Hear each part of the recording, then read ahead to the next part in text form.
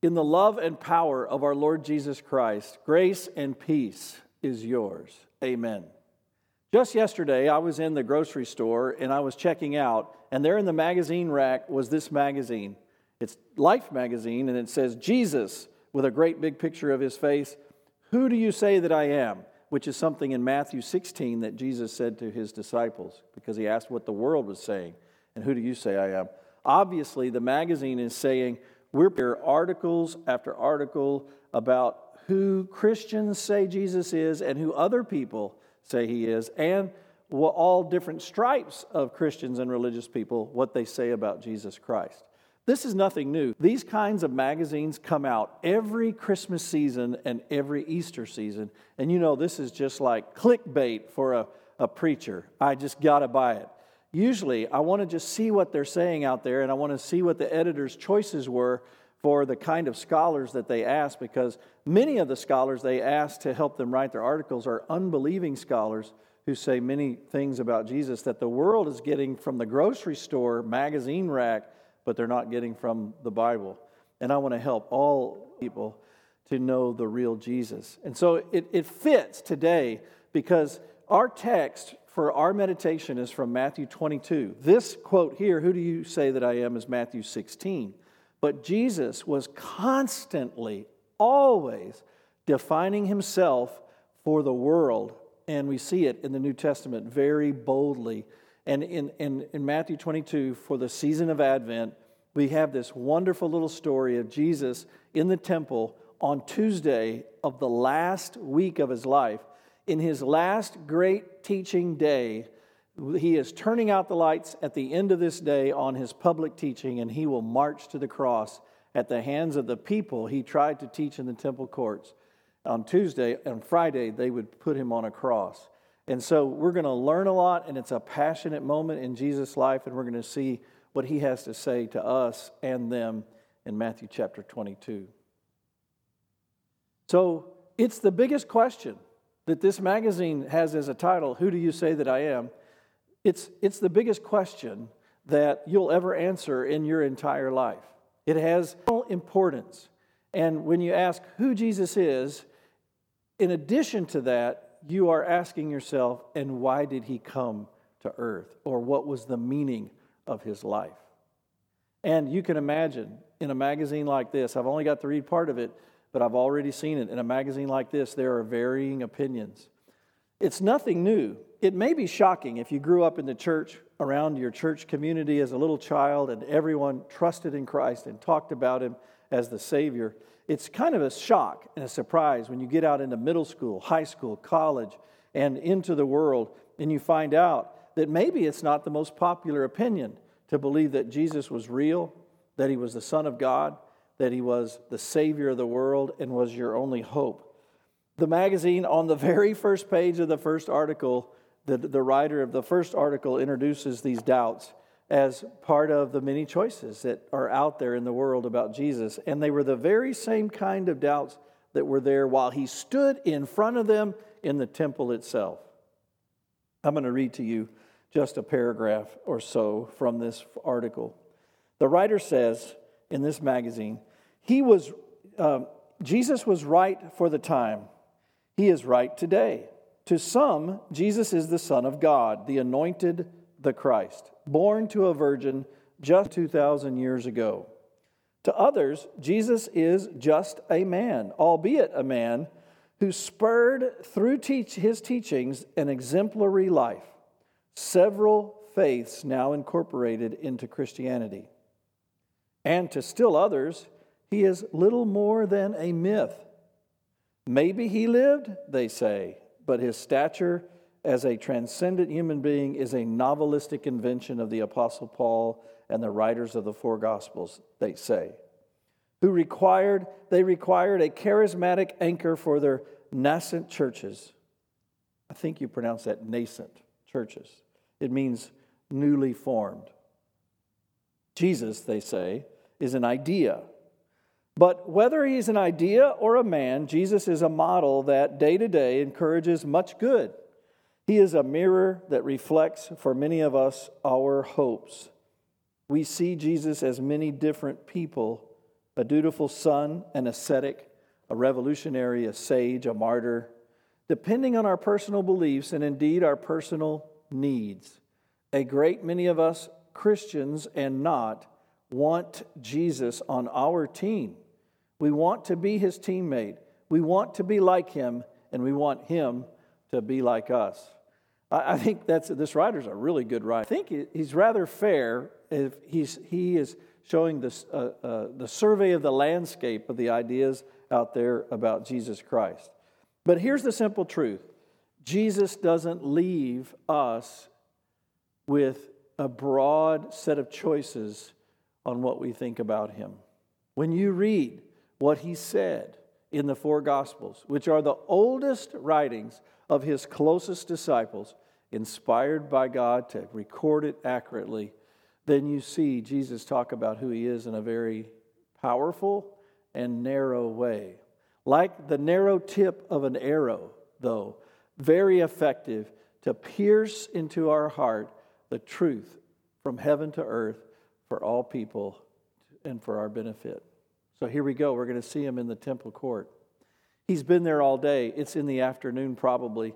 There's a whole bunch of everyday folks, people that are the working class, the working poor, and they've come to the temple to learn and to mostly to sacrifice and worship.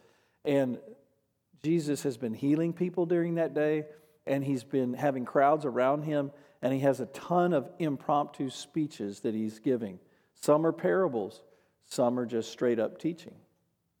A lot of what he's saying, though, are answers he's being asked, especially questions from different cliques or Jewish groups that are trying to discredit him in front of the masses because these leaders are threatened by Jesus and they don't believe in him. So there was a group called the Herodians, and they asked about paying taxes to Caesar. There's the Sadducees, who are the more high-minded, liberal-minded Jewish leaders that have control of the temple courts, and they asked Jesus about resurrection and eternal life in heaven, and they think they've stumped him on an idea about a woman who had 7 husbands who were all brothers, but in eternity, there's no way she could be the wife to all of them, and they think they've stumped him. Then somebody asked him, that's one of the Pharisees and scribes, they say, let's see if you know the greatest commandment in all the laws that are in the Old Testament. And Jesus says the greatest commandment is to love the Lord your God with all your heart, soul, and mind. And he adds a commandment, love your neighbor as yourself. He knows that they are wanting to kill him. By Tuesday night, this is Tuesday afternoon, they're going to actually make their plans with Judas to have him arrested and have him put to death by the Roman governor named Pontius Pilate by the end of the week. So he knows all of this is going on. And he says, love your neighbor as yourself. He also had once said, nobody takes my life from me. I lay it down of my own accord. He's there for a purpose. But they don't believe that purpose. They do believe that there was supposed to be a Messiah coming, an anointed one, to help Israel, God's chosen people. And so he is that Messiah, but he's nothing of what they expected. He's so much different. They have a magazine idea of what Jesus is supposed to be, which is focusing mostly on this life in their time for Jews. And so Jesus is struggling mightily to reach them, to teach them who he really is. You know why? Because he loves them. So here he goes. He asked them a question. So far, they've been asking all the questions, but he poses a question to them. And it's a remarkable moment of teaching, and I want to share it with you. It's Matthew chapter 22, verse 41. While the Pharisees were gathered together, Jesus asked them, what do you think about the Messiah, which is another translation of the word Christ? What do you think about the Christ? Whose son is he? Now, everyone in Judaism used a phrase, son of David. So they said, he is the son of David. Jesus knew that would be their answer. Who do you think Messiah's son is? The son of David, they replied. He said to them, how is it that David, when speaking about him by the Spirit who inspired David, calls him Lord instead of Son only.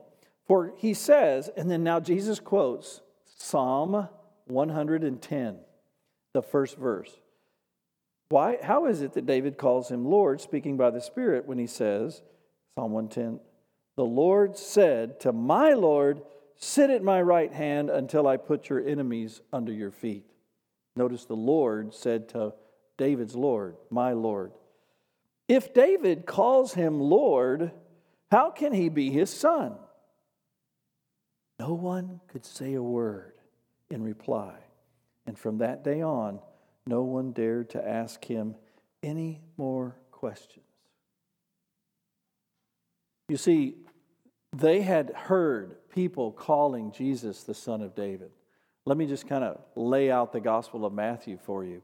This is Matthew chapter 22. Matthew's telling the story and quoting Jesus and the other people around him in the stories. But Matthew's the one inspired by God to record all this for us.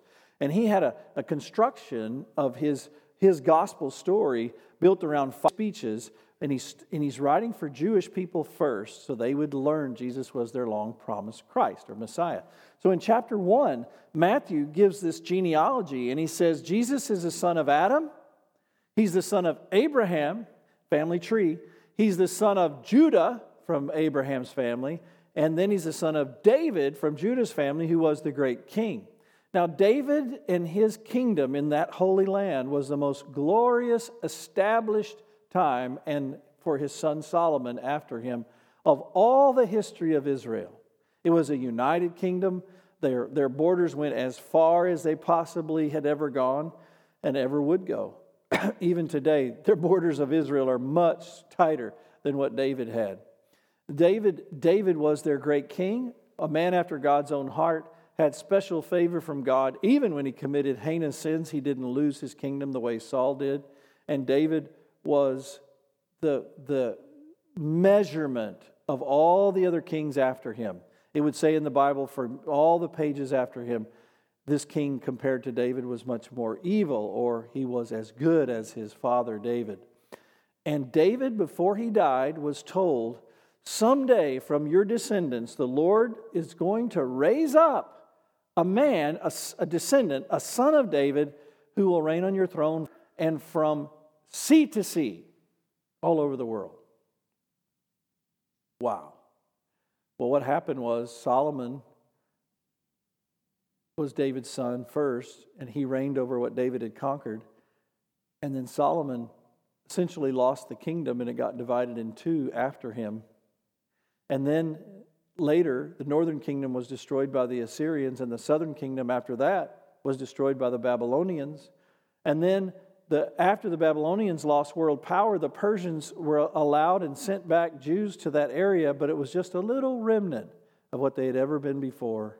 And up until Jesus' day, because that was 500 years before Jesus that they were sent back, at Jesus' day, they're just a little postage stamp group of people who are God's chosen people on earth, waiting for the long-promised Messiah to come and to rescue them on planet Earth. The prophecies that they knew were about the coming anointed one, and they anointed their kings and their prophets and their priests. So this anointed one would for sure, in their prophecies, be a king. They believed that the prophecies were saying, and they had good reason to, many of the words about the anointed Messiah, the Christ, talk about his military prowess in rescuing God's. Psalm 2 that I read earlier in the service, all about the sun and his armies, and kiss the sun lest he be angry. And the Lord said, I give you the reign over the earth.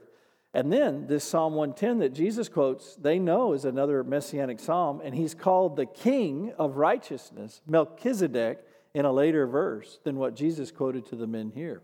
And so Jesus is called, the Messiah is in the prophecies is called a king who'd rule the world in righteousness, and he would rule for the Jewish people. And so in Jesus' day, the men he's talking to, their opinion about who Jesus is that he would be the anointed one, a descendant of David, but just a man. In their mind, they never thought he'd be God himself in the flesh, but just a man. They were monotheistic. For a man to claim that he was God was blasphemy. Later in the Bible, in John 8, it's earlier than this event that we read, but in John 8, Jesus made himself equal with God, and they picked up stones trying to stone him, and miraculously he walked away from them. They would always see it as blasphemy if he was God, saying that he was God himself. So why, if Jesus was just what many people think is just a sage looking to influence the world, why would Jesus play into their hand God at all when he knew that would be a reason they would want to put him to death? Well, here's a news flash. Because he was. He wanted them to know the truth, even though it would be, in human terms, the thing that would make them want to put him to death or justify their envy that they had to put, and that forced them to put him to death. Jesus was God, come to save us. And so that's why he shows them from their own Bible, the Psalms, Psalm 110, this verse in our little reading that says, "The Lord said to my Lord, sit at my right hand until I put your enemies under your feet." They had probably sang, read, and studied that psalm many times, and they had missed it all along. That there, in an indirect passage, David admits that his descendant would also be his Lord. And so Jesus says, why then did David call him Lord? How can he also be his son if he calls him Lord? And they couldn't say a word. They knew Jesus was claiming to be God. Later in that week, when he was brought before trial on Thursday night, Caiaphas, when he finally wanted to end the silence that Jesus was holding to, he said, "Tell us plainly, are you the Messiah?" And Jesus said, "Yes, I am. And from now on you will see the Son of Man coming on the clouds of heaven, and I will be the judge, and you will sit before me, and you will be judged." They ripped their garments and said, "Blasphemy!" They got him, on Tuesday they heard him say this. On the end of the week they got him to say it plainly. He had always called himself the Son of Man in a way that they couldn't tell if he was claiming to be the fulfillment of Daniel's prophecy about that or not. But now it's all coming together in this Holy Week. Jesus is a man who is also God, come to save us. That's amazing. And it's amazing that he would, knowing they would use it to put him to death, that he would say it this week plainly, because he had come to do just that. He's the judge of the world. Psalm 110 talks about him having a strong arm and a strong army and taking over the world. They'd always thought it was that the Messiah would be a military leader. Remember, on Palm Sunday of Holy Week, they had put down palm branches in their cloaks and let him ride over it like a king on a donkey into the city, singing, "Blessed is he who comes in the name of the Lord. Get rid of the Romans. Get rid of all of our enemies, and usher in a time of prosperity and peace for Israel." And here he is saying he's God. He's not the one. He's an impostor. We don't believe in him. They were like so many people who write articles for magazines. They were not willing to say Jesus was God and man come to save us. All along, he knew this would be the way the story would go. He was writing the story because he knew he had to be sacrificed. In the same Bible that they studied in the Old Testament, it said that he would be pierced for our transgressions, that he would be punished, and people would think that they were offering God service, thinking he's suffering for his own sins, but it would be for ours. This is all in Isaiah 53. The Son of David had come to be the Son of God to save the sons of Adam, so we could all be saved. But he had to sacrifice himself. Maybe you don't know this, but the psalm that Jesus quoted here, Psalm 110, is the psalm that is quoted in all of the New Testament writings. It's quoted a few times in the book of Hebrews, written to convince Jews that Jesus was and is our Christ, our Messiah. In that letter of Hebrews, several times, the verses pulled out of Psalm 110 are the verses that come later. This is the verse in Psalm 110 that the writer to the Hebrews quotes. You are a priest forever in the order of Melchizedek.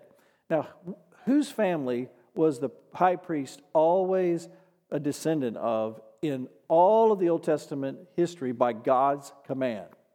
Aaron, the Aaronic priesthood. Aaron's family, someone who was a descendant of Aaron all the way down through the ages, had to be that the high priest would be selected from that family.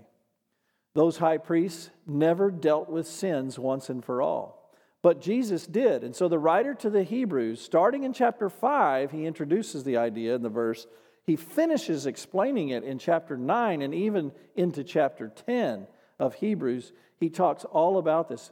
But he says, as he's quoting Psalm 110, the same thing that Jesus quoted here, he says, he is a priest who sacrificed himself instead of a lamb or a bull. And it says in Hebrews, took his blood as a sacrifice into the holies of heaven and sprinkled it on the altar of heaven before the Father and said, there, I've paid for all sins, chapter 9, once and for all. And then you look back at this verse, the Lord said to my Lord, sit at my right hand until I make enemies a footstool for your feet.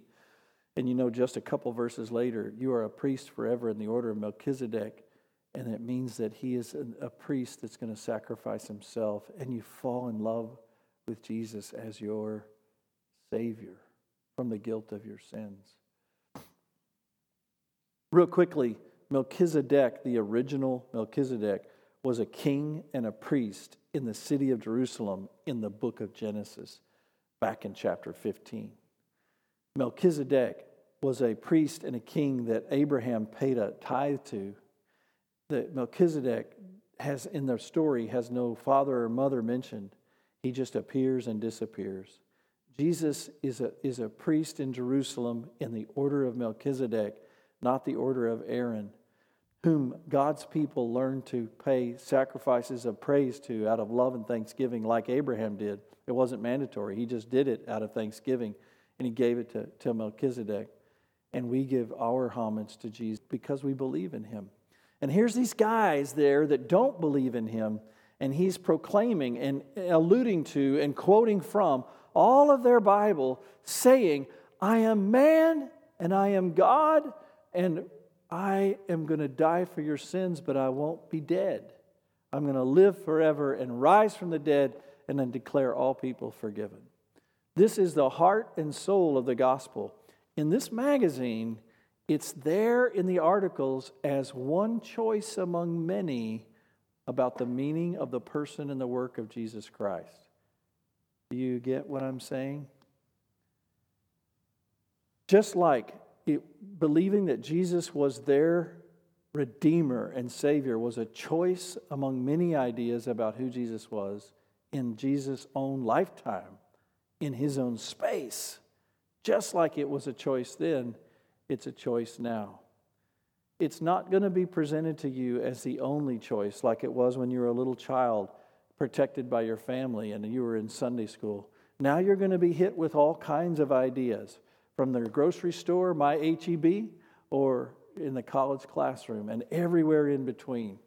You're going to be slammed with different ideas about Jesus. And behind that is the prince of the power of the air, the devil himself, trying to confused Adam and Eve at the tree. That God cannot be trusted, that he would sacrifice his son, that this is a Pollyanna message that doesn't have near the historical factuality that it ought to have to be provable, and that you should not put your faith in that. It's only an opinion among many. Don't sucker for it. Jesus is the God-man come to save us. When he pointed in their own scriptures that the scriptures not only directly but here indirectly call Jesus God, come to save us, what does it say happened? It says, no one could say a word in reply, and from that day on, no one dared ask him any more questions. How do we respond to all this? We trust his message, and we accept his grace, and we believe in his love and forgiveness, and we put our faith in him. And secondly, we proclaim it. We proclaim it in our lifetime, especially at Christmas and Easter. If magazines can proclaim that there is something about Jesus every Christmas and Easter in order to sell paper magazines, we can certainly proclaim it in order to buy human hearts with the blood of Christ. Yes, sometimes when we speak it, they're just going to be silent. But when they're silent, the seed is planted in the soil of their heart, and it will grow. And I know stories about Christians who at first only had the seeds planted, but it grew later. And Jesus himself told parables about the growing seed of the gospel in people's heart until it was finally reaped. This is our time for planting, dear Christian. It's Advent. It's Christmas time. It's Christmas. It's even the world is saying it's okay to talk about Jesus during this time. So here's a little tip. Ask your family and friends that you are certain that they are uncertain about Jesus. Ask them, at Christmas time, what do you think about the baby Jesus? They may say, what are you asking me about? And say, who do you think he was? And then after they share who they thought he was, say, can I tell you what the Bible says about who he is? Just in a couple of sentences. He was God come to earth in a human body to die for you, for your sins, because you are a sinner. And if they're a family or friend, you can tell them the sins you know about to show that they are a sinner and that you are forgiven because he sacrificed himself in your place. And he took away your sin and the death that will follow it. Because, bam! Seed planted. If they're quiet, if they say, I don't want to talk about it anymore, don't get disappointed. They cannot unthink what you made them think by saying it to them. Just like these guys could not unthink it. And among those Pharisees was a guy named Nicodemus. And those seeds came to fruition in the very story. And by the time Jesus is just a few days later taken down from the cross, Nicodemus and Joseph of Arimathea are there. And they believe in him. And they were among the first Christians afterwards. So have faith in the gospel for yourself, but have faith in the gospel as a message to share. We don't do it to make money off a magazine. We do it to save souls. That's the meaning of Christ during Advent. Amen.